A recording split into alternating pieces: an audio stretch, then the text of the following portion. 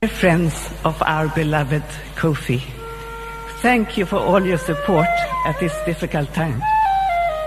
Dear Ghana, I remember how excited he always was returning home to Ghana.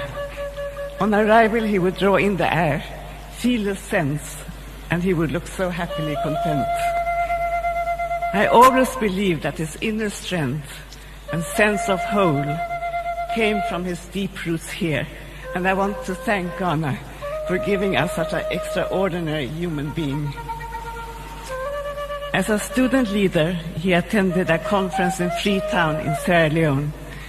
A Ford Foundation scout spotted him as having the potential of a future leader. How right he was. And that was why he got the scholarship to Macalester. The rest is history, but is it not amazing that he already at that young age would have his irresistible aura of radiant warmth and determination? We who met him later in life could all feel it, this aura and his joy of life.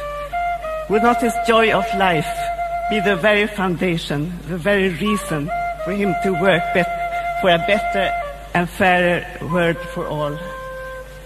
Add to this his determination to find solutions to challenges, his compassion.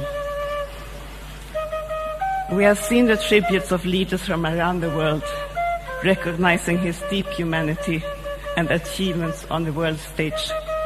But equally important are the words of those whose names you may not know, but whose lives he touched.